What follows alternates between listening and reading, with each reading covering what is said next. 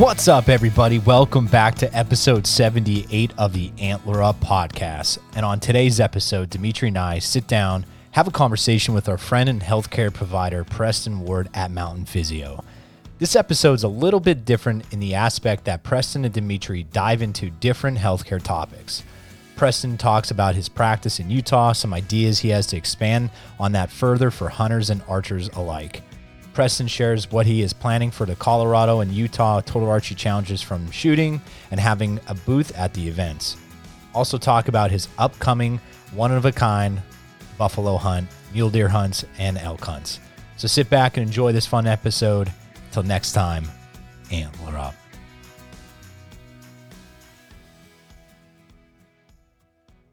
Also want to share some discount codes with you to save some money before the hunting season. First one's going to be at the Elk Collective, the virtual elk hunting resource. Use code podcast and save $30 today. And then use code AntlerUp to save 25% off of your Spartan Forge membership. Get those ready before hunting season. Dive into that stuff.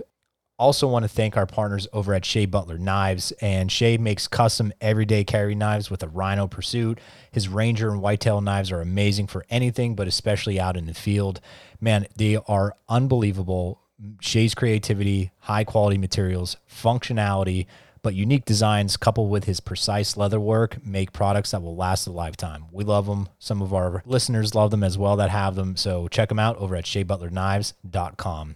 Also, right now, First Light released a new Spectre pattern. Check it out. It is amazing. Loving the Solitude vest. Loving the new catalyst system. Awesome, awesome quality. Love the new pattern. And check it out because a lot of it goes to conservation over at the National Deer Association. So check it out, what they have going on over at firstlight.com. Also, Tethered. Coming up, we have a teach and train tour here in Clearfield, August 10th, and there's also another one up in New York with our buddies, with Partner Outdoors. I'll have to check that, but it's in August, so excited for them. We're going to do a podcast here soon, so check out tetherednation.com. Awesome products, some cool things going to be coming away that way as well here soon. Last but not least, want to just thank our partners over at America's Best Bowstrings. The season is fast approaching. 3D season's kind of winding down or in the middle of that, depending on what you're doing right now. But now's the time to put that order in. I have a new set coming for the Prime. I'm excited for that colorway, and we only trust the Platinum Series strings. We love them all. They're all great, no matter which one you get. But the quality performance is unmatched. Hand built in the USA since 2006. So awesome stuff. Go get your custom set today. AmericasBestBowstrings.com. So what's going on? What's happening, Preston? Man, is the audio sound okay, by the way? Yeah. You sound good. What's happened? Gosh, I don't know. Just staying busy, getting ready for the hunts and staying super busy. Working with patients and everything like that. And yeah, my wife got a new bow yesterday, so we've been shooting. We shot for like 3 hours today, so I'm pretty stoked. It's the new Matthews Prima. It's a sweet shooting bow. Nice, big Matthews guy in Hoyt country. I know, right? I know a lot of the Hoyt guys, and I love my Hoyt bow and everything like that. But Matthews, they've just treated me well. No, so they're good. That's good. Now you treated Evan Williams, right?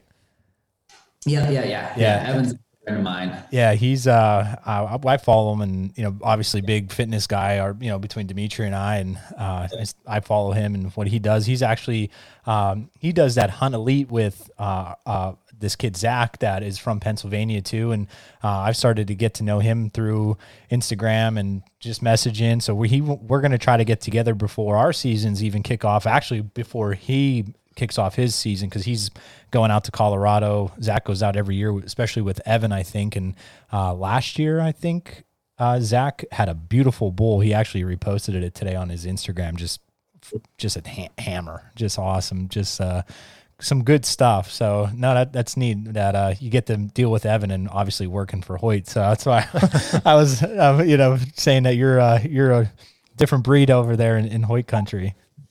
I know, it's true. I like Evan. He's a good guy, and I have no beef with any bow company. Anyone shoot a bow that just shoots well for you. And like I say, I love my Hoyt bow, but Matthews, they've treated me well. And what I've been able to do, which has been pretty nice, Matthews has been really supportive of like me helping out these disabled archers and this disabled hunters and getting them hooked up with bows and stuff like that. And that's one of my goals, is to, these people, these disabled hunters who want to hunt, that want to be out there active, they've been really willing to be like, whatever you need, Preston, we'll hook you up. We'll let you know. So that's phenomenal. And that's what it's about, man. I like the other day when I reposted that, I mean, that was just such a cool thing that you're able to do. And I mean, I wish I had the pull to be able to do that and do that more. Or, I mean, heck, I'm following in almost like, I guess, your footsteps with getting my daughter her bow. And I know last time we talked, I said, this summer, and she has it, and she's been shooting it. And yesterday for the 4th of July, my family were at my wife's family's house area, and we got my Glendale buck out, and she shot it, and actually was like a perfect heart shot. So there's like that little spot of the foam that was, it's been knocked out. So it's an easier, for the arrow to stick, and she stuck it like money heart shot. And I was just like, I was going nuts. I'm like thinking she won the Super Bowl or something. And I'm like, look at that. She's like, she had no idea, that it's a heart shot, but I'm like, that's the bullseye for the heart. Like, good job. Yeah. And, she got her picture taken with it. So she was all pumped. Yeah. It's so fun. They get, the little ones involved and stuff. I know that same bow, I think we have the same bow for our daughters. Yeah. It's such a shooting bow for little kids. And it's funny, there's a 3D shoot up here by us, and we went and did that. It's every weekend you can go do that. And she's shooting pretty good. And then all of a sudden she shoots one just like right in between the antlers. I'm like, what were you aiming at? She's like, I was aiming at its face. I'm like, oh. We have a buddy, Ian, his little boy, he does that. And I don't know if he'll tell his dad to aim at that. Hey, Dad, shoot his nose. He'll say stuff like that. You just got to make it fun for them. But dude, man, what I want to, before you dive into, I know you have, specific topics too which I love that you want to cover, makes it exciting for us. But what is going on with Team USA? Like, what's your role with that? I a couple over the winter months, and you were doing all that type of stuff. So what was that all about, man? And how was that experience? Because that's really neat. Yeah, and I think that's new since we've talked, or maybe it was kind of in the making. But anyways, yeah. So that was really cool with Team USA. One of my patients reached out to me, and then also Team USA and stuff like that. And a couple patients said, Preston, you should apply for this position of being the physical therapist working with Team USA. And so I was actually hunting. I was actually up on the Wasatch Front here, late season hunting. And I'm like on my phone, filling out the application, hitting submit stuff. I'm like, I don't know how time sensitive this is, but anyways, I did that. And so I was able to go travel with the para archery team to Mexico to an international event, to the Pan American Games. And then with the able-bodied team, I was able to travel to Guatemala for the first World Cup. And so it was cool. Like, I'll tell you, the breed of art, like that sort of breed, I'll say, of like competitive archers is just different than hunters. And so it's really fun to kind of see that. But these guys, like the compound archers, they know their gear, like back and forth, like the back of thy hand, really. Like they just know it so well, and they can tinker and they can move one little tiny micro adjust, and then they're like, okay, now I feel better. And they're like hitting bullet, they're shooting like tiny 10 dime sized groups at 50 meters there, and it's just pretty cool. So that was a great experience. And it really opened my eyes up to target archery, both recurve and compound. And then working with the para side, and those guys going to the Olympics, like a couple of my now, patients are going to the Olympics, which is really cool to see. Kind of, you kind of think that you kind of like cheer them on, or like, maybe I did a little bit to help them out. It's probably not, but anyways, it's still fun though. That's awesome. Now, are you headed to Tokyo yourself? I probably won't be. I know that they're really like cracking down on who can go and spectators and stuff like that. I saw a picture of the venue, and it was like 2 lanes, and, one set of bleachers or something like that. And so it's just so, I think with COVID-19 this year and everything, like it's just really cracked down, but I'm hoping, fingers crossed, talking to some of the athletes, Paige and Linda and some of those guys, Brady, I'm like, let's go for Paris. Let's do Paris. So yeah. I'm hoping so. Yeah, that'd be fun, man. Paris, and then hopefully my wife would probably want to go on that one. So yeah. Now, with your experience with Team USA, especially being a physical therapist, a lot of times in the clinic, you're talking in short-term and long-term goals and kind of getting your patients, build up to that moment of rehab and getting to that end game. Now, with something with Team USA, you're kind of there in the moment and you got a little bit more faster paced treatment and, because it's not, you don't have that time, right, for them to recover and get back out there, especially when they're shooting day to day. How was that experience, kind of the different change in mindset from your clinical practice when you were there? Yeah, that's a great question, Dimitri, because my background's in orthopedics and everything like that. And I have an affiliation with the University of Utah where I help teach and mentor the sports residents. So the physical therapy residents in the sports residency. And so a lot of on-field training and everything like that. And so it carried over pretty well, I think, but definitely different in the fact that, you're kind of gearing up so you're there with them for about 7 days and they're like, today we're going to go practice. Okay. So maybe we can do some soft tissue. And then the next day, and a lot of these archers, they know what they want. A lot of these high level competitive athletes, they're like, this is what I respond well to. And that's exactly what I, like. I'm like, I don't want to push anything on you, but let's try some of these different techniques. We can try some dry needling. We can try some cupping. So it's kind of funny because I've got pictures of me in my hotel room with my table out and a couple archers there sitting there just waiting for some dry needling. And it's just such a different model than being in the clinic. But, so yeah, anyways, that worked out really well of just doing soft tissue. And I'm a huge proponent of manual therapy and I think it really works. But then at the same time, educating these archers who literally for a living, they just travel. I grew up with horses and mules and we do a lot of riding. So kind of the rodeo circuit where people just travel from event to event. A lot of these archers, they do the same thing. They're just traveling from, tournament to tournament. And then they get on the USA team and they maybe do some of these World Cups and everything. And they're just trying to, basically earn a living that way. And so they're gone all the time. They don't have time to do a lot of that stuff. And so education and the fact of there's a lot that you can do with some exercise bands, resistance bands. Some of them were gone, especially during the busy season. They'd get home, maybe be home for 2 days, and then they're traveling again to Reading, we'll say. And then they're home and they travel to, I think Arizona Cup, Reading, and all those things are right around that same time. And so that was really fun of educating them and be can you do some of these exercises? They're like, oh gosh, I can do a lot of this stuff. So anyways. Well, that's what I even think, with some of these archers, you watch these competitive shooters and, they're shooting shot after shot and shot.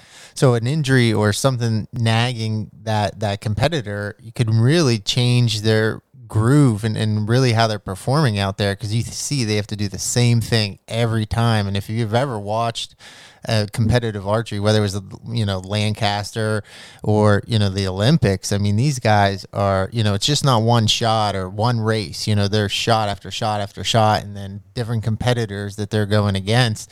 And for something just to kind of change their rhythm could be a huge impact in their performance.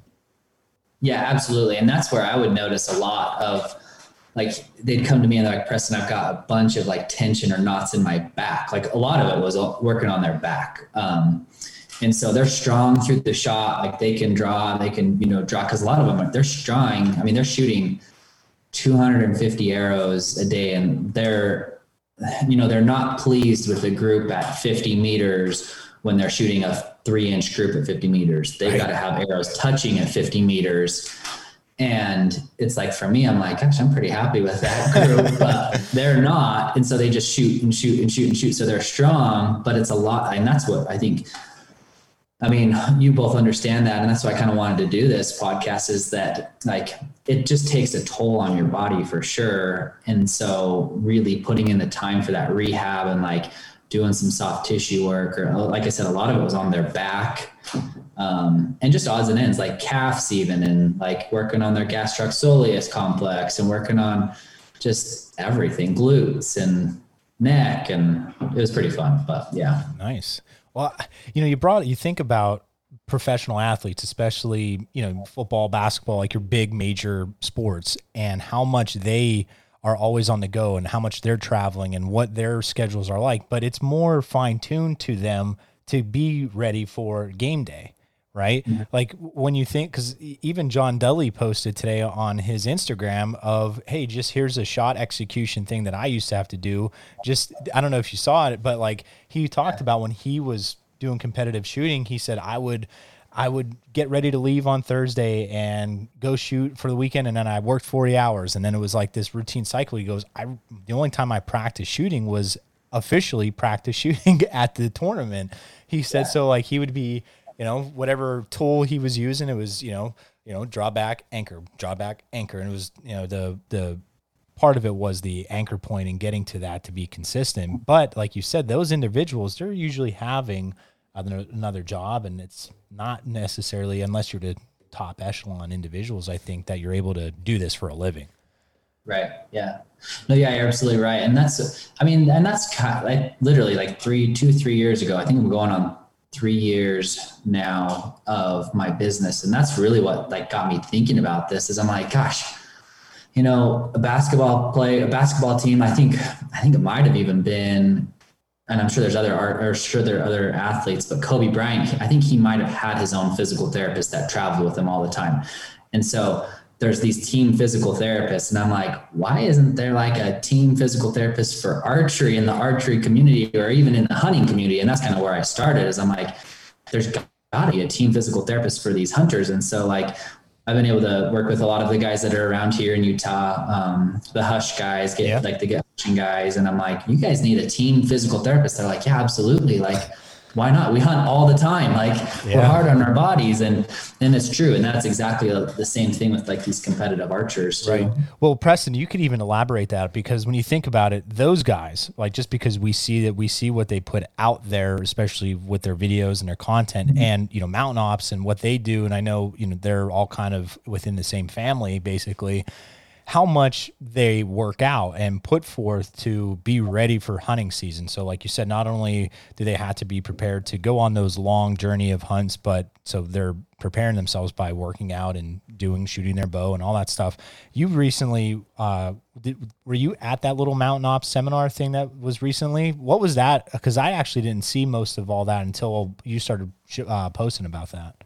Yeah, no, I'm glad you brought that up, because, talking to them, like Schaefer Summers and everything, a friend of mine who kind of was over that, he and another guy, but anyways, they were talking about how they needed to market it a little bit better. And I think they could do much better, but it was a great event. They invited me to come out to give basically an educational review and seminar on the archery range for injury prevention. And so I've already talked to them. I'm like, we're getting ready. We're going to do some fun stuff next year for that. But it was a great event. And that's, same thing. Like I was talking to while we were there. So I walked a bunch of people through like some injury prevention, different stretches, and just the commonality of shoulder injuries and how it happens, especially shooting your bow, and then hunting specific of like, these are the different areas that get injured. You got to focus on this and put some time into it. And then I was talking to Randy Newberg there, and he was, I kind of told him a little bit about what I do. And we had a fun conversation because he drew his buffalo tag a couple of years ago. And everyone's probably seen that YouTube video. If not, it's a good one. But he shoots his buffalo down in the Henry Mountains. I drew my buffalo tag this year. So we kind of had that commonality as we were talking. And then I just told him, like, I'm a physical therapist. And he's like, oh my gosh, that's exactly what keeps me going, is people like you that kind of can put me back together, because I'm gone all the time. So that's cool. Yeah. That's cool. Now you spoke about injury prevention, and I'm glad that you kind of came on, because it was a couple weeks ago, and you always see things on social media, and especially from, pretty big influencers. And, I'm not going to mention any names because we're not here to call people out, or, everyone has different views and opinions. And, I'm curious to see what your take is on this, because I definitely know mine. But, a lot of people ask these influencers of, why they do things versus other things. And obviously they have their opinions of why they do certain things. And the biggest thing is someone asked the question of, why don't you warm up before you shoot, especially every time that they practice? And they said, because you don't get any practice reps before you go out in the stand, or, when you're on the mountain, and that it kind of rubbed me wrong, but I could see both sides of the view, right? For me and you, we see the injury prevention aspect of it if you're going to go out in the range and shoot cold all the time. But I also see the other side of, when you get that one chance to make a shot, you're going to be able to, stretch, 15, 20 minutes prior to that shot. Probably not. But, give me your take on that of, why you would do one versus the other. And maybe since you're up on the mountain out in the West more, what do you do day to day when you're out in your hunts to, whether you practice cold because you're going to be cold in the mountain, or are you warming up each day and throughout the day if that shot opportunity comes available? Yeah, no, it's Dimitri, you bring up a great point. And actually, while I was at that Mountain Ops seminar, somebody, I don't know who it was, and maybe someone listening to this will say that was me. Maybe they won't, fess up to it. But they said, well, great, the deer's not going to see these movements as I'm having them do like these big overhead movements and stuff like that. And so I totally get it as a Western hunter. Like, I am all for warming up. Even when you're up hunting, there's things that you can do, and there's really minimal equipment and very light equipment that you can take up with you to warm up. Let's say you want to get up there on the mountain and then you want to do, or you're in the tree stand, there's little things that you can do, stretches, but I'm under the impression, and this is kind of how I feel, is that if you can get into the habit for, while you're shooting, especially right now, it's July 5th or something like that. Yeah, it's July 5th. So you're shooting every single day. You should be out there warming up, getting ready for those hunts. The hunts start here in August. And so you should warm up a few 5-10 minutes before, go shoot and everything like that. And then hopefully, and Dimitri, you maybe correct me, and Jeremy, correct me if I'm wrong, but what I'm hoping for is that there's some carryover during hunting season, that you maybe don't need to stretch as much, or you don't need to warm up, or you don't need to do all your exercise bands. But if you get, like, a lot of my warm up is more of a dynamic warm up versus a static stretch. Like, I like people using exercise bands mainly for that neuromotor facilitation, right? Basically providing input to their nervous system and to the muscular system, and keeping that rotator cuff strong. Right. Just to prevent some injuries. And so I'm hoping for some carryover as people are hunting. I know people aren't going to do it. I don't do it all the time. I, wake up, want to, eat my oatmeal and then start hiking up the hill and get ready and get into position. I don't do it every time, but I think as I'm warming up down here, and kind of that's basically what I do all season long, preparing for that, is kind of, I'm hoping for that carryover. Well, I also think Western hunting might be a little bit different than whitetail hunting, because, with someone that's out West, you kind of got to get to that animal. You're normally not close to him. So you're still hiking, you're still activating your muscles. So getting to your location is almost kind of like your warm up, where someone in the whitetail woods we're kind of sitting in the tree stand. If it's during the rut, we're probably below 20 degrees most years. So you're kind of cold. You've been sitting there all day. Then you're going to grab your bow and draw it, right? So it's a little bit different aspect of the game. So you're going to be a lot less blood flow to those muscles. You're probably been sitting there in your tree stand, rounded shoulders, hunched over posture. You're tired. You're fatigued. So a little bit different aspect than out West. So similar to what you were saying, Preston, is you don't always have to have your bands. There's other ways to kind of get that neuromodular effect into the muscle. You know, you could be standing there if you go to your physical therapist and kind of engage those muscles. Maybe you're just in the stand doing some isometrics against the tree, right? You know, just trying to get some blood flow, some stimulate those muscles a little bit throughout the day, where you're not actually causing movement in the stand where a deer could possibly see you, but you're still stimulating those muscles, kind of preparing if that shot would come available at any time, that you're going to be ready and prevent injury. Yeah, absolutely. And I couldn't agree more. There's ways of doing it, whether you're a tree stand hunter, whitetails, whatever it is in a blind, whether you're, you know, chasing muleys and elk and stuff like that. There's ways of just activating those muscles and being more, I think, a big thing as well is like, there's some easy stretches, like lumbar stretches that you can do just in your tent before you get up in the morning, just to kind of loosen up your back a little bit and your legs. And so I think there's some things you can do still. Now this is a non-physical therapist speaking, but, you know, personal training background and, you know, phys ed teacher, like Preston, you talked about the carryover, right?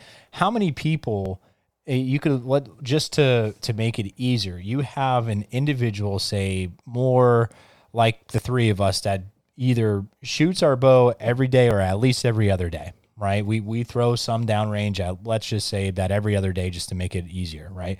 Okay, so we're doing that, and we're doing our warm up pre. So that, like you said, is going to carry over and is going to be minimal, you know, for us in the whitetail woods or for you, you know, up on the mountain. Okay.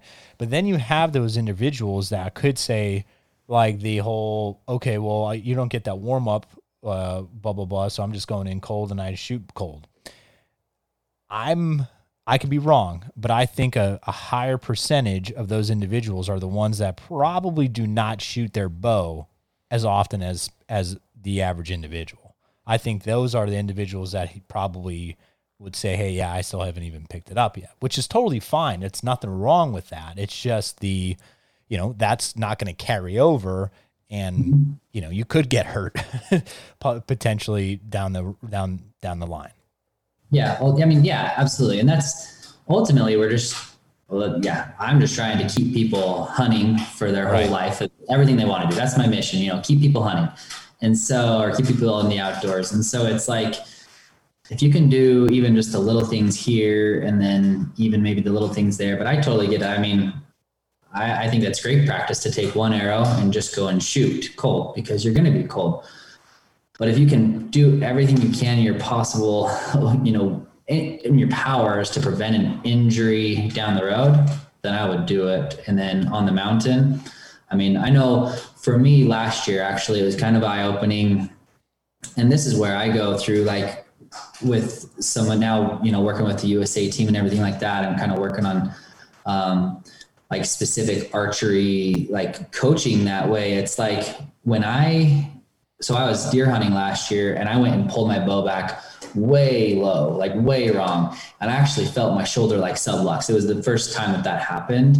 And I hadn't been shooting very much all summer and everything like that. And ended up my trigger going off, shot right underneath this deer. It ran off, and I was, you know, heartbroken that there goes my shot.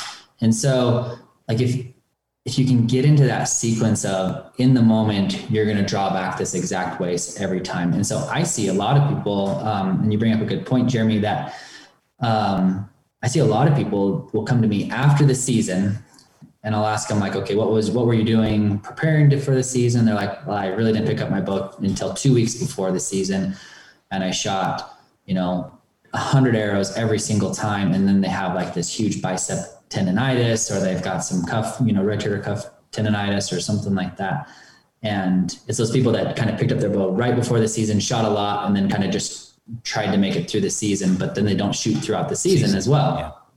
So at this Mountain Ups event, that was my one challenge for everyone, was whether it's a broadhead into, you know, a target or a block or whatever, or it's a field tip, you unscrew your broadheads. Like, if you go for a backpacking trip, or let's say even in the tree stand, and you've gone to the tree stand and you haven't taken a shot, then you come back to the truck and you shoot an arrow, or if you're hiking, like we'll go do a 4-day trip, we'll take a target with us.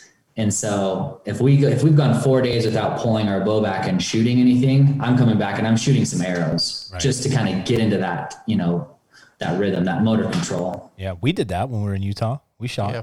Definitely. Yeah, we had it at camp and pulled that target out at least once a day. Yeah. And we were firing a couple arrows just to make sure. I mean, especially when you're up in the mountain, you're up in that terrain, you're carrying your bow, maybe you made a stock, so you're kind of have the bow on the ground. You just never know too. I mean, especially with your equipment, you just got to, one, double check your own body and wellness, and two, your equipment as well. You're going to be on just because we talk about it all the time. The end result is to make the most ethical shot. So whether that's taking care of yourself or your equipment, it goes both ways.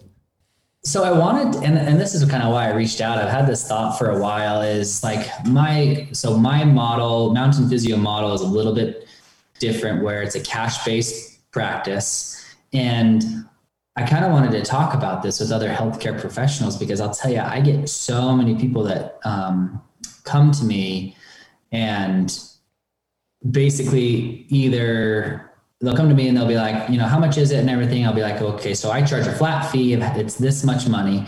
And the reason why I do that is kind of going through the market and stuff like that. I think it's a very fair value, but people will come to me and they're like, gosh, like that's just way too much money. And so I kind of wanted to talk about people understanding their benefits. Like, as odd as that is, like an insurance based, like people will come to me all the time and I'm like, they're like, do you accept insurance? And I'm like, well, in a roundabout way, yes, I do. I act as an out-of-network provider, but what are your benefits? And then they're like, well, I don't really know. And so I don't know if it's a fun conversation, but I think it's a very good conversation to have when you're thinking about these things, that a cash-based practice can be very valuable and very affordable, but at the same time, like understanding benefits. So I don't know what you guys do there, or Dimitri? So we're insurance based. So we don't do out. So we're kind of Penn State Health. So we deal with all insurances. So we can kind of dive back and forth of the different aspects of both if you want to.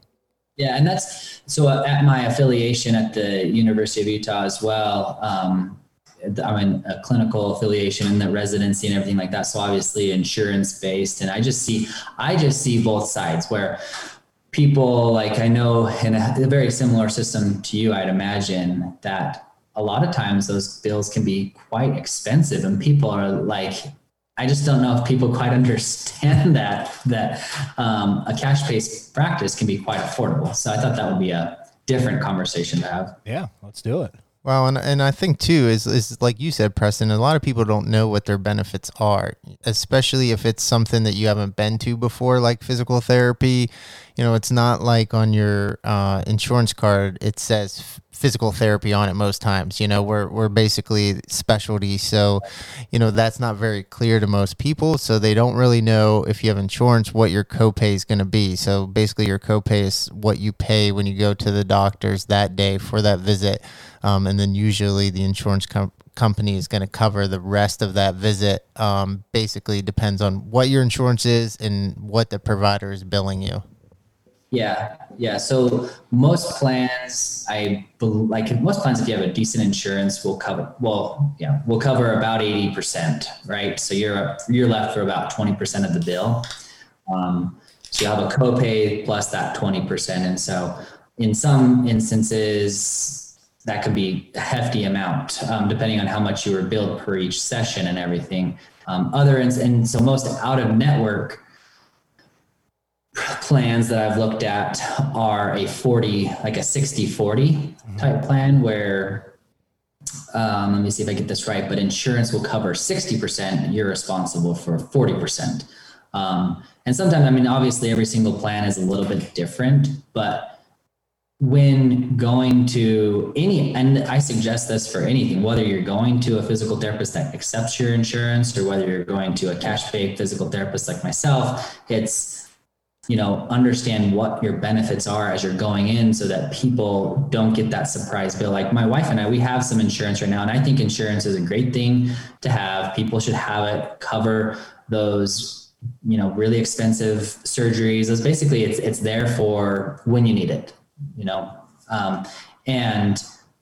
but in the, I guess, grand scheme of things, my wife, she went to physical therapy for a few times, and we got a bill of I think she went 3 times, and we got a bill of $650, $700. And we have pretty decent insurance. And I was like, whoa, that was really expensive for that. And then we started talking about that, and I'm like, gosh, how you could have just came to me, it could have been 120, 125, 150, whatever it is, for 3 visits, and we could have saved a lot of money. And so I think that's a really interesting conversation, but I think everyone should really have, especially as healthcare providers, that should be a conversation that people understand going into physical therapy. Yeah. And I love what you put on your Instagram. I think it was last week, Preston, where you talked about, I'd love to educate myself out of a job. And that I feel the exact same way with my patients is, I don't want you here for a long time, right? I want to get you the basics of what it's going to be and get you on the right path of how to fix yourself, right? And then how to maintain yourself afterwards. It's not this thing where we need to be in here a month and 2 months, right? I tell my patients all the time from the beginning is we discussed this on the podcast with Dan from ElkShape is my job is from day one to tell you that you're going to have to do this on your own. I'm going to educate you and guide you through this process, but you have to be the one that's willing to put in the work if you want to get in better and improve in your rehab. Right. Yeah, absolutely. And that's where, I consider myself a manual therapist. As a manual therapist, I'll do some manual therapy, in the session and stuff like that. And I have no problem with saying, dry needling helps. Some massage helps, some, trigger point release, some myofascial release, you name it, manipulations. You guys can do manipulations there, Dimitri? Yes. We do grade 5s and everything. So a type of mobilization for the joint and everything like that. So we'll do that. And so I have there are certain times that stuff is important, but hands down, I agree 100% that my goal is to get people to learn some of those tools or things like that, or learn some of those skills so that they can continue to do it, or that they can be proactive with their own exercises and getting better that way on a more active approach versus a passive approach. And I just had 2 interesting experiences. One with a young competitive archer and everything like that, and he was competing and everything.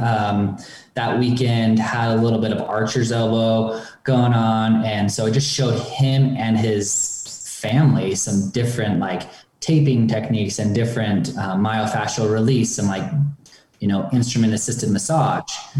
And I was like, you can do some of these, or mobilization with movements. And so they did them before, and he did great. He responded really well to it.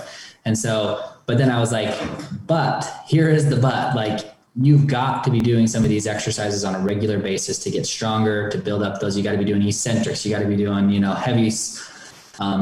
heavy, slow resistance training. You got to be doing all sorts of things like that on an active approach to be better. And then another interesting patient I had as well, we had the same conversation about taking a more active approach for her health. And I think sometimes that's not construed, I guess, or talked about. Yeah. Now, Preston, with your practice, are you seeing most of your patients in the clinic, or are you doing home visits as well? How do you work with that? Yeah, so Mountain Physio is mostly, I call it a concierge-based physical therapy. So I'll travel to people's homes, do outpatient orthopedics, or they come to my home office as well. And so that's mostly what I'm doing. Or, I'll do some virtual visits and stuff like that. But it is time for this week's Vortex Nation highlight.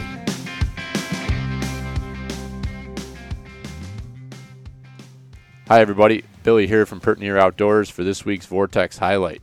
This highlight is to focus on the importance of keeping your binos and your scopes clear while you're out chasing deer in inclement weather. So it's real nice when you've got beautiful weather, but we all know here in the Northeast you're going to be faced with rain, snow, fog, sleet, grapple, all of the above, and you're going to want to make sure that that scope is kept clean. So I'm a big fan of scope caps, been using them since I was a young guy, and a bino harness of late to keep my binos clear and unfogged inside that harness. But you will find that if you get yourself all worked up into a lather, that any body heat that could be getting produced could easily get transpired through your bino harness onto your binos. So that's something to think about. Make sure you keep everything properly ventilated so that when you need them and you pull them out, you can see through them. And a lesson that I learned with scope caps, probably the biggest buck I've ever had an opportunity at, down in the Pennsylvania hills. I had a giant buck that we were chasing around that presented himself right in front of me while it was snowing, and I had my scope caps down, and when I pulled my rifle up, never thought about it, and all I saw was black. And by the time I flipped him up and realized what was going on, it was too late, and he was intermingled with the does, and into my dreams he went. So now I use a neoprene cover for my scope, and I very quickly can just pull that off, and a lot of times I won't even put it on. I just try to carry my gun level to my side. If I'm in any situation where it's not over my shoulder or in my gun bearer, I typically carry it at a level to my side so that no snow or rain is getting into it, because I don't want to get burned like that again. So there's your Vortex highlight for the week. Thanks for listening.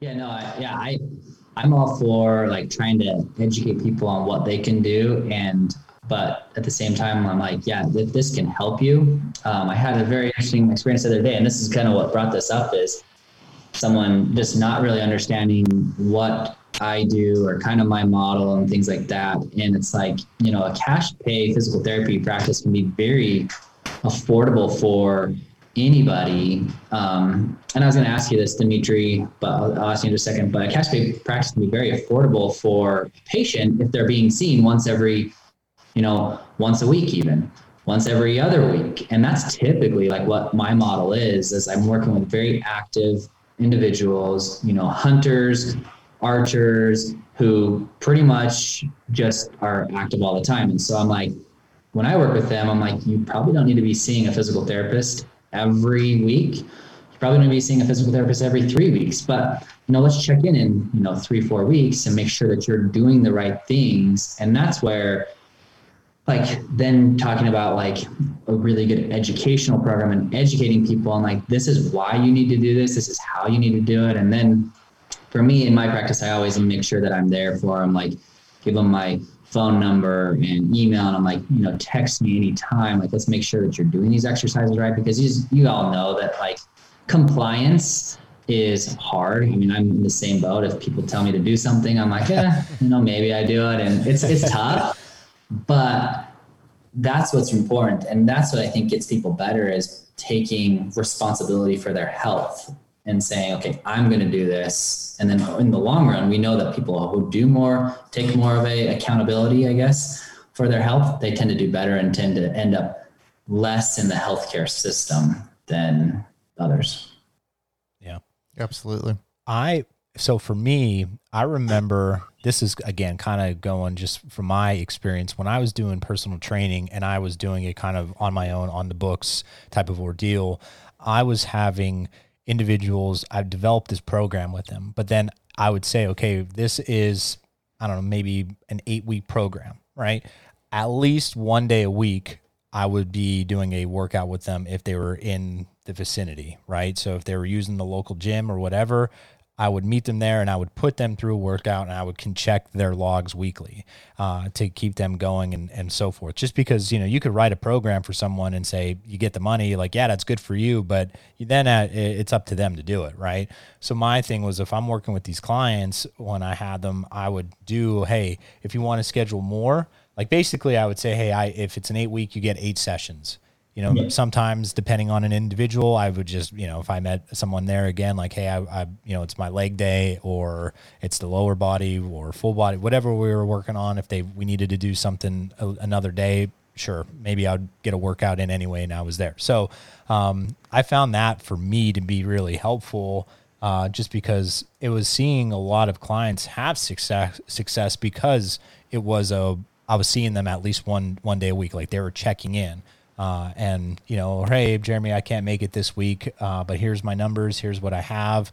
And sometimes too, I would adjust for them on the fly, because, Preston would come to me and say, hey, Jeremy, I have a wedding this weekend. I'm going to have fun. And it's like, okay, we're going to adjust it. I'm going to hammer you with some type of HIIT cardio workouts to end on your, strength training. We're going to go maybe a little bit heavier, put some forth a little effort, and then do some circuit training with it at the end, just to kind of really, earn those extra whatever at the wedding.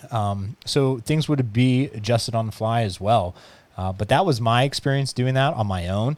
And I found a lot of success with it for the clientele that I had. And, in the area, it wasn't being overpopulated, but I think even now I think that could be a good model, just seeing like if I would work with, say, student athletes or other individuals that would want to be getting into hunting or a type of hunting program. I mean, I think for us, like I was out on, what day did I go out the other day? 2 days ago or whatever. Friday. I was out Friday just scouting around a little bit, and it was hot and it was muggy, and I loved every second of it. Like that's when I enjoy that. And, just to get an older individual out there to feel good and feel comfortable to say, hey, it's a hot day, and, I know how to hydrate and be physically active and go do that and not have to worry. Like I wouldn't mind helping people out with that. Yeah, absolutely. Yeah. It's fun. And I think there's definitely the need for it, really. Yeah. Well, and I think too, like Preston said, is compliance is the big issue with most people treating their problem, rehabbing. And I think where education comes into play is a lot of patients don't realize that, once they get better, that they just kind of quit doing what they normally do, right? Or don't carry those exercises on throughout the year. And I think a lot of people, your frequency of doing the exercises might be a little bit higher until that issue is resolved. But, you still need to go into that maintenance phase, and maybe you're not doing the exercises every day, but you do them every so often, maybe once or twice a week, or 3 times a week, depending on what your program is, just to make sure those don't take place again, right? And I think a lot of people forget that, and once whether it's an elbow or shoulder injury, it resolves, and then they go right back to doing nothing, right? And then I think that is the biggest issue a lot of people have. Yeah. Oh, yeah. Yeah. I think that's why those regular check-ins, like you were talking about, are super important of, checking in. And that's one reason why I give my cell phone number to my patients, and I give my, email, and I'm like, hey, I want to hear about anything. One of my patients gets kicked by a horse. She texts me. I'm like, okay, what do I need to be doing? I'm like, okay, well, let's take that easy. Let's assess some things. And so that's why I do that, is because you've got to have that regular check-in and modify those plans. And that's why I really, love what I do. I love helping people get better, and I love helping them do it in a way that fits their schedule and everything like that. And that's why I think understanding different types of models, like, I'm not saying my practice and my model is for everyone. Everyone responds differently to something, and I don't want to push what I do on other people. I just want to say, hey, I'm here as a service though to provide something for you if this works for you.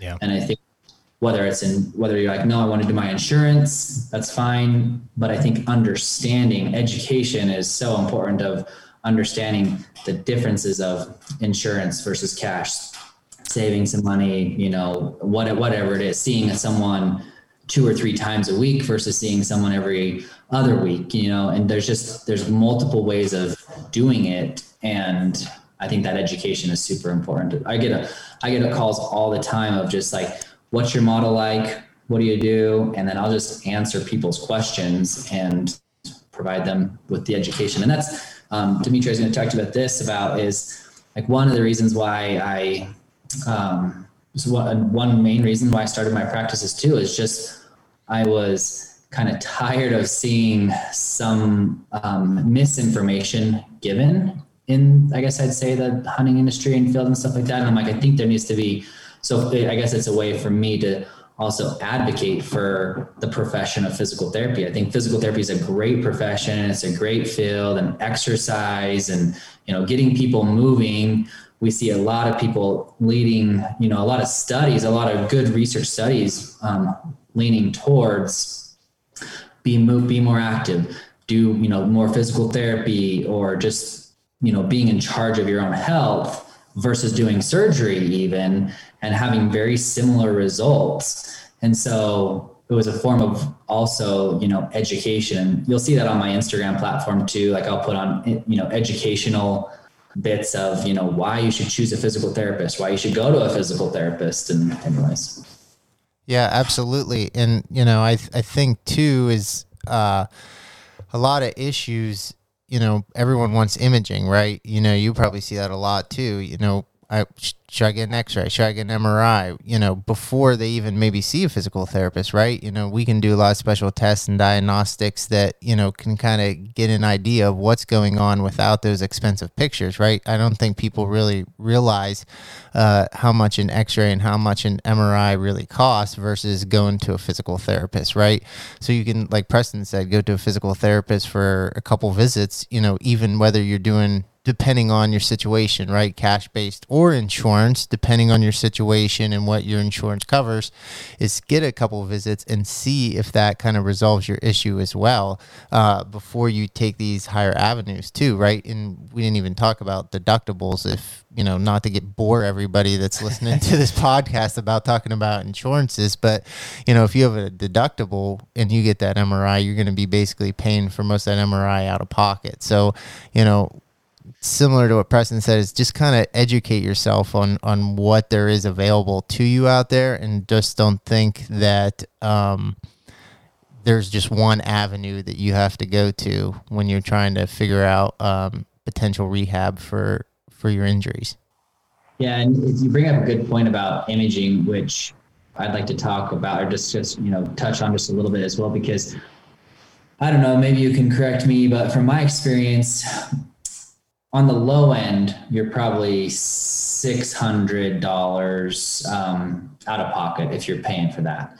On the upper end, most I think are right around $1,000 to $2,000, or $1,500. So with those high deductible plans, yeah, you're absolutely right. People are paying for all $1,500 there, and I guess you got to ask yourself, for what? You get a cool picture of your knee, or get a cool picture of this, but just like you were saying, there's a lot of diagnostic tests, and that clinical picture, at least that clinical picture, is probably more important than that medical image in a lot of senses, because that tells us how you're doing, in real life, clinically, how you're squatting, how you're jumping, how you're walking, and everything else. That medical image can be good to say, yeah, you've got, 2 millimeters cartilage here, and you've got 4 millimeters here, but is that really the source of pain? And I would argue that most of the time we're seeing that there's a lot of inaccuracies with imaging. And I like to tell people this, like with MRIs and everything, like MRIs are great. I have no issue ordering an MRI. We can do that in our state, depending on the practice that you have and your license, then you can do that. So we can order images in our state, x-rays and MRIs.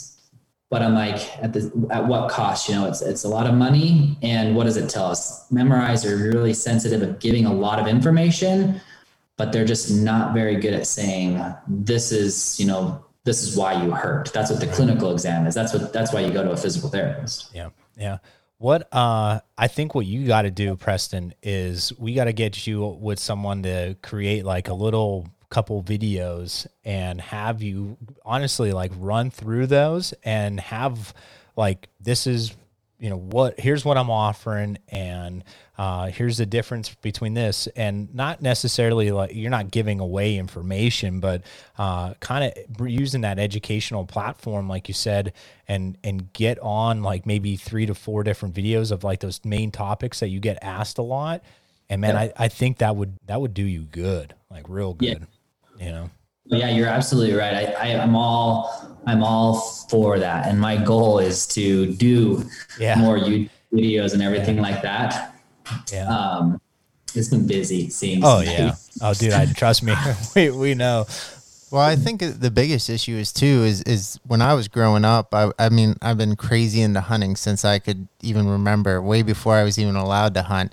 And, you know, as I got older and I was more into sports, so I really enjoyed working out. And then, you know, at a certain point, before I even thought about becoming a physical therapist, I always wanted to better myself in archery, right? Or hunting in general. And you would research and look up articles or workouts for hunting Pacific, right?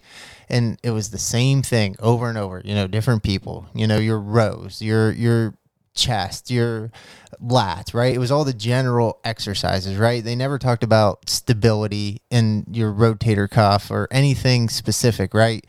So then when I got to PT school, the whole time I was in physical therapy school, we'd be going over orthopedics or, you know, maybe spine. And every time they would talk about something, all I remember saying is, man, that'd be really good for hunting. That'd be really good for hunting. And now I'd always tailor everything I was learning to the hunting at that point, basically for myself. But then, you know, after a while, then kind of as I became a physical therapist myself and grew in my clinical practice, you know, I just really loved being able to educate people because there's so much, like you said, misinformation out there about the hunting community and things that you can do to prepare. And then there's not a lot even now today of videos or resources you can really find for hunting specific of things, right? And I know I'm always driving on about stability, and, you know, that's what hunting's all about, whether you're shooting, you know, whether you're climbing a mountain, whether you're backpacking that elk out of the mountain as well, you know, stability of those smaller muscles that you normally don't use, bench pressing, squatting, doing all those high impact movements. And a lot of people forget about that. And so, I mean, I love it when someone comes in the clinic and they talk about hunting or drawing their bow. And I'm like, man, I got this, you know? Yeah. And I show them these exercises, which they're a pretty strong individual and they can barely do them, right? They fatigue quickly and they're like, wow, I didn't even think that would be difficult. You know, he wasn't a hunter, but he was a bodybuilder. I mean, I'm talking a big, strong guy, and he was having shoulder issues. And I was showing him all these stability, smaller muscles around the shoulder girdle, and he could barely do them. I mean, I'm talking 5-10 pound dumbbells, and he was really struggling when he's normally throwing, you know, 50 plus dumbbells, probably 100 plus dumbbells all the time. So, you know, I think a lot of people are looking for more education, where I think if you get to the right physical therapist, you can really drive home of things you need to really improve yourself. Yeah, absolutely. Yeah, I know we got to talk more because I'm in the process of making some cool stuff, like have some cool things coming down the pipe that I'm hoping that would be good for just everyone, just for education, like you were saying, and opportunities for people to really kind of get the resources that they need and stuff like that. And so I've got some cool things in the making. So we gotta talk more. That's awesome. So you have the buffalo hunt coming. When's that happening? Yeah. So super stoked about that. That is, gosh, it's like 20. Oh shoot. Oh my gosh. Sorry. It's like 25 days away. That's crazy. It's so crazy. It's so hot too. It's going to be hard in that sense that it's just so hot. I'm so excited though. I can't believe it. I was shooting some broadheads today and they were flying at 70 yards where my field tips were. So I was pretty stoked about that. But it's been tough. Buffalo hunting is, gosh, they're harder animals to hunt than you think they are. And they're big, but they're also hard to find. Like they're tough. That's awesome. What arrow setup are you running for it? I'm going to shoot I'm shooting the 5mm FMJ, Easton FMJ with, let me think about this, 125 grain broadhead, a 25 grain collar. That puts me at 150, and then a 50 grain insert. Okay. So 200 up front, and then shooting at the Boley veins and everything like that. And so I think my total arrow weight is 545 grains. Okay. Solid. Solid arrow, shooting the iron will broadhead system up front. And that broadhead's flying super awesome. And yeah, so it'll be fun. I'm so excited for hunting. That's kind of when I talk to you guys, I'm like, I want to talk about two things. I want to talk about insurance, which is super boring. And then I want to talk about hunting, because that's what I do. Like, I love hunting, and I love, that's what I geared my practice around, was basically hunters and things like that. And so, well, no, man, it's all important stuff. And I'm sure, even if it's one person and listening, is just gonna be like, oh, maybe that one little pain that is bothering me every time I draw back, I should go. That's an individual I need to go see. You know what I mean? Instead of going, and find a good physical therapist and say, hey, this is the issues I'm having, and go from there. And it's important. All right. So you had the buffalo. What else is going on in Utah right now? So right now, I think there's a there's a summer bear hunt, but really right now it's kind of gearing up for August. So I think Utah. You what? I'm so jealous. Last year at this time, we were like, oh man, we're a month away. We're getting ready to go. And now this year we're like, we're going to Delaware for early September hunt for whitetail, which is we're stoked about. At least we're hunting a whole month earlier than what we normally do for whitetail. So that's even cool.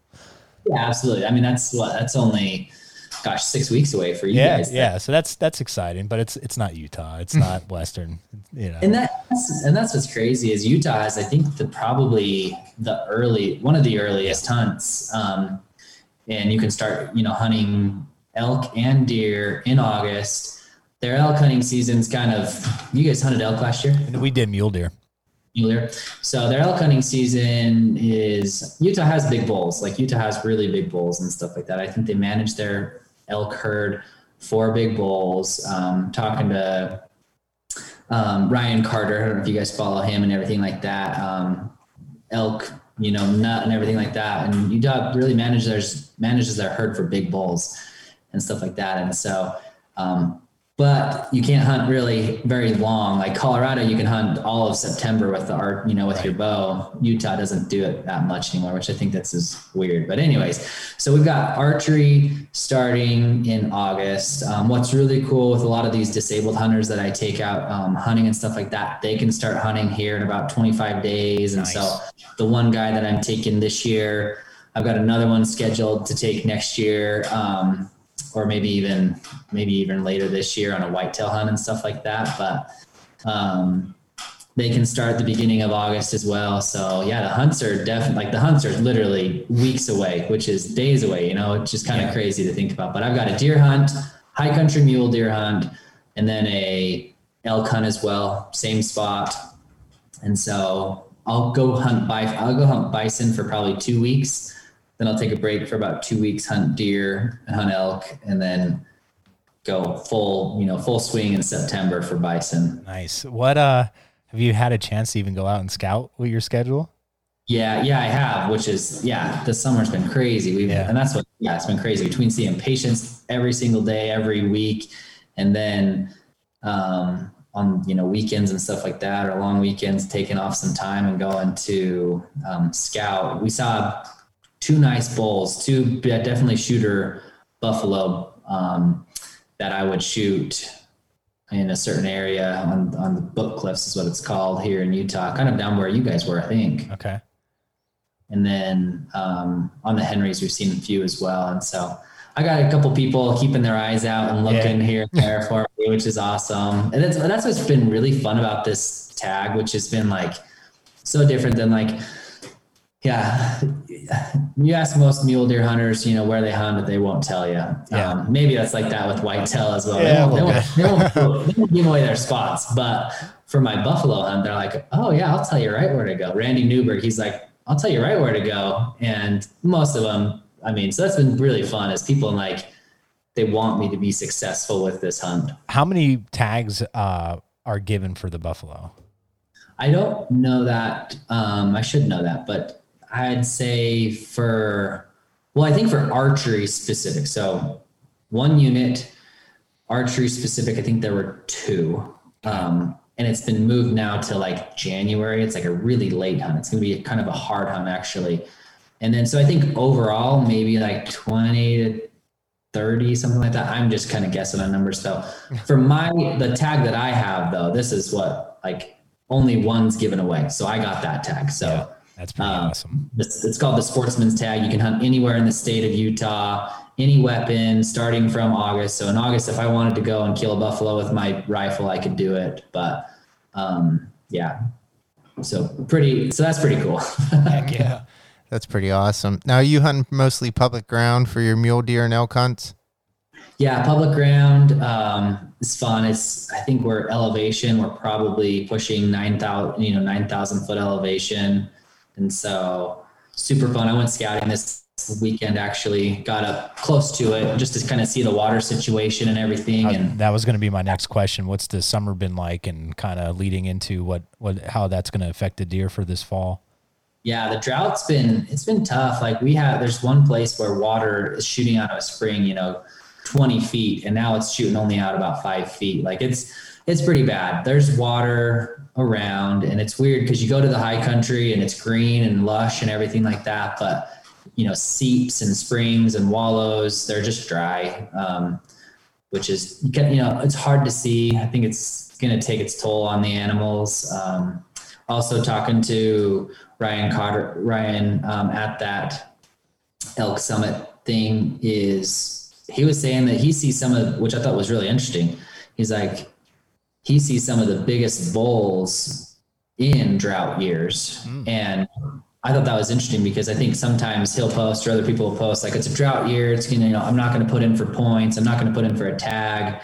And depending on when, I guess, your hunt is, if you have an archery tag, it can lead to some of the biggest bulls or the biggest mule deer killed, because it concentrates them to an area with most minerals. Like, they're going to go to where the water is, where the, vegetation is that has the most minerals. And so they'll actually grow really, large antlers that way. And so I thought that was interesting. So I guess we'll kind of see. I've seen some deer right now, some big mule deer already, like big mule deer. So I'm like, I just don't know. Last year was a drought year, and I think almost 10 bucks that were killed that were all about over 200 inches, right around 200 inches. So I'm like, I don't know if I believe that drought years really produce smaller animals. He did mention something which I thought was cool is, well, that's like now that the velvet's starting to come on and they're really starting to fill out on those antlers. I mean, getting some pictures now, you really get excited. Oh yeah. Yeah. Oh, absolutely. He mentioned something that he's like, later in the year in October, they'll be broken up a lot more just because they don't have the health. Yeah. But there's some big deer growing for sure. It's funny. I'm so excited for my buffalo hunt. Like, it's a dream hunt, literally once in a lifetime.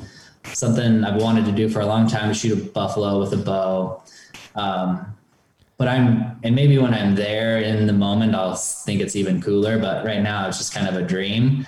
But I know how fun the archery mule deer hunting is. And that is something I look forward to. Like, I love eating elk, but I love chasing mule deer. I could sit there and just watch a big mule deer and be like, that's the coolest thing. I could watch it for hours. It's weird. I bet you those buffalo steaks will taste good though. Oh yeah. Buffalo steaks will taste good. I'll have to freeze or send some to you or something like that, because I should have enough. But yeah, they'll taste good. But mule deer hunting is fun. It's my favorite. We had a blast, and the more you're able to reflect on it for a first time and past a year, I'm really gonna miss it.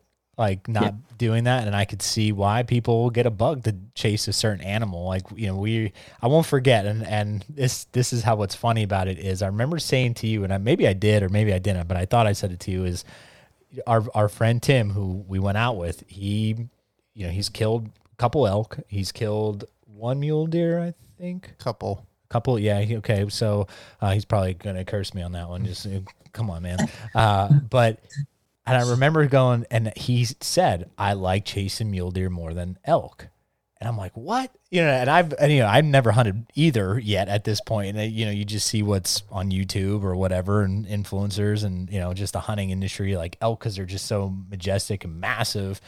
But man, like even though we were chasing little, 3x3s or whatever, it was so much fun. And just waking up in the mountains like that. And like, even though we had a truck camp and all that stuff, it just was something. And the camaraderie of the three of us going, and just, man, that was the one time, like, yes, when he and I go out in the Whitetail Woods, we're in the moment. We forget about things, but an hour, if we're going in after work, an hour and a half, 2 hours later, we're right back to reality.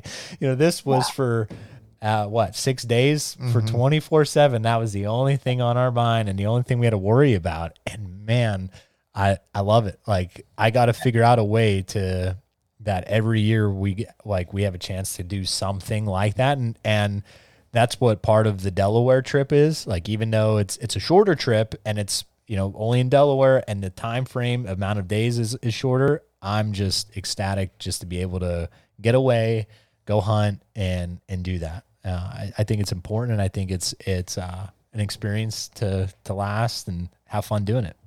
Yeah, no, I think you're right. And I think from a health standpoint, I'll kind of go back to that, is I was talking to a patient of like, asking, what do you do for yourself? Because I think, not to be in a selfish standpoint, like I got my wife, kids, things like that. We got to take care of your family and stuff like that. But I encourage my wife the same thing. Like, what do you do for yourself? Like taking some time for yourself. So those trips and stuff like that, I think are awesome. Just to be like, I'm going to take a couple of days off, and I just got to have some time to kind of refresh the system and everything like that. And so, yeah, that's awesome. That's gonna be a fun trip. I'm excited for you guys.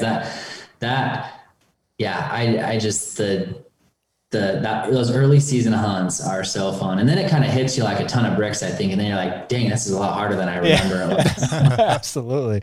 All right. So all the hunts coming up, and we talked just quickly, but I want you to dive into it before we go off, about Total Archery Challenge. So these next couple weeks, it's going to be ramping up. These are the days that I get jealous, because I always tell the wife, one year we're going to go out there and spend a little couple weekend. One day I'm going to send her to a spot, and that day I'm going to go up on the mountain and shoot some tack at somewhere.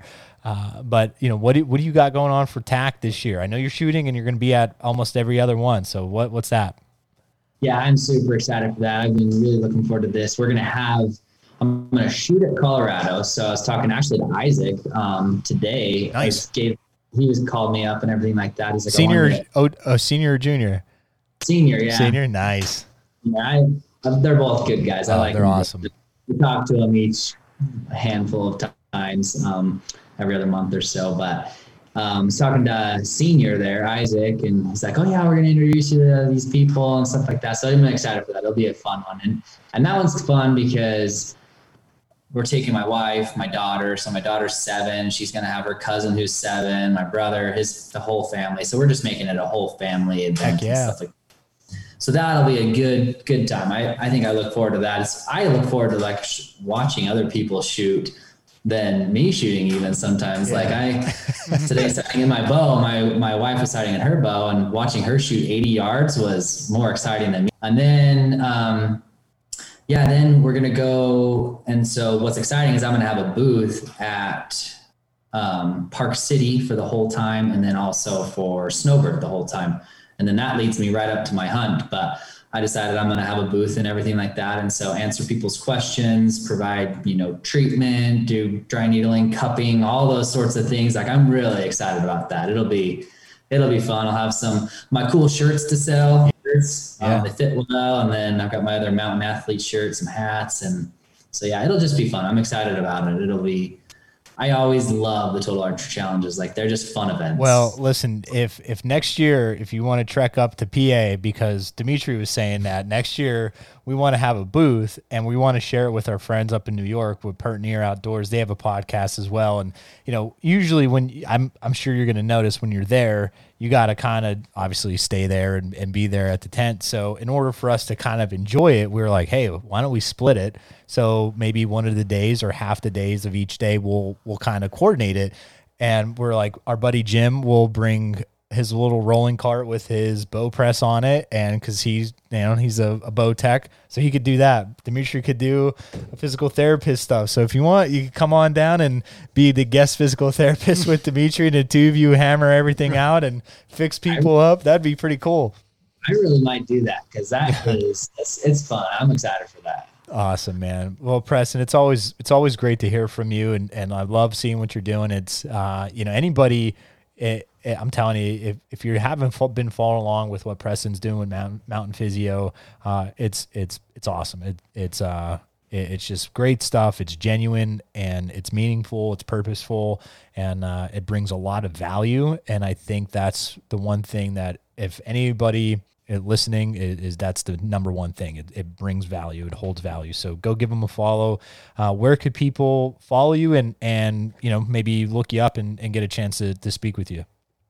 Yeah, thank you for that. I really appreciate that. That was very sincere. Follow me on Instagram. That's where I'm probably most active, is Mountain MTN_physio, spelled PHYSIO. So Mountain Physio. I'm on Facebook as well, Mountain Physio. And then probably my website, people can find out a lot of information about, again, services I provide, areas I treat, injuries. That's just Mountain Physio, all one word there.com. And yeah, there's a whole section in there that they can write me questions if they've been dealing with any injuries, things like that. If they have questions of what they should be doing, they can respond to me. And then, I'd say those are probably the main ones right there. Awesome, man. Well, go buy a shirt. I have one. I sent him a funny selfie with me working out in it the other day, and I'm sure you really enjoyed that one. So I love it. It's awesome. But awesome, Preston. Thanks for coming on, everybody, and thanks for listening. Check them out. Till next time, Antler Up. And that's a wrap for another episode of the Antler Up podcast. Thank you, Preston, so much for coming on.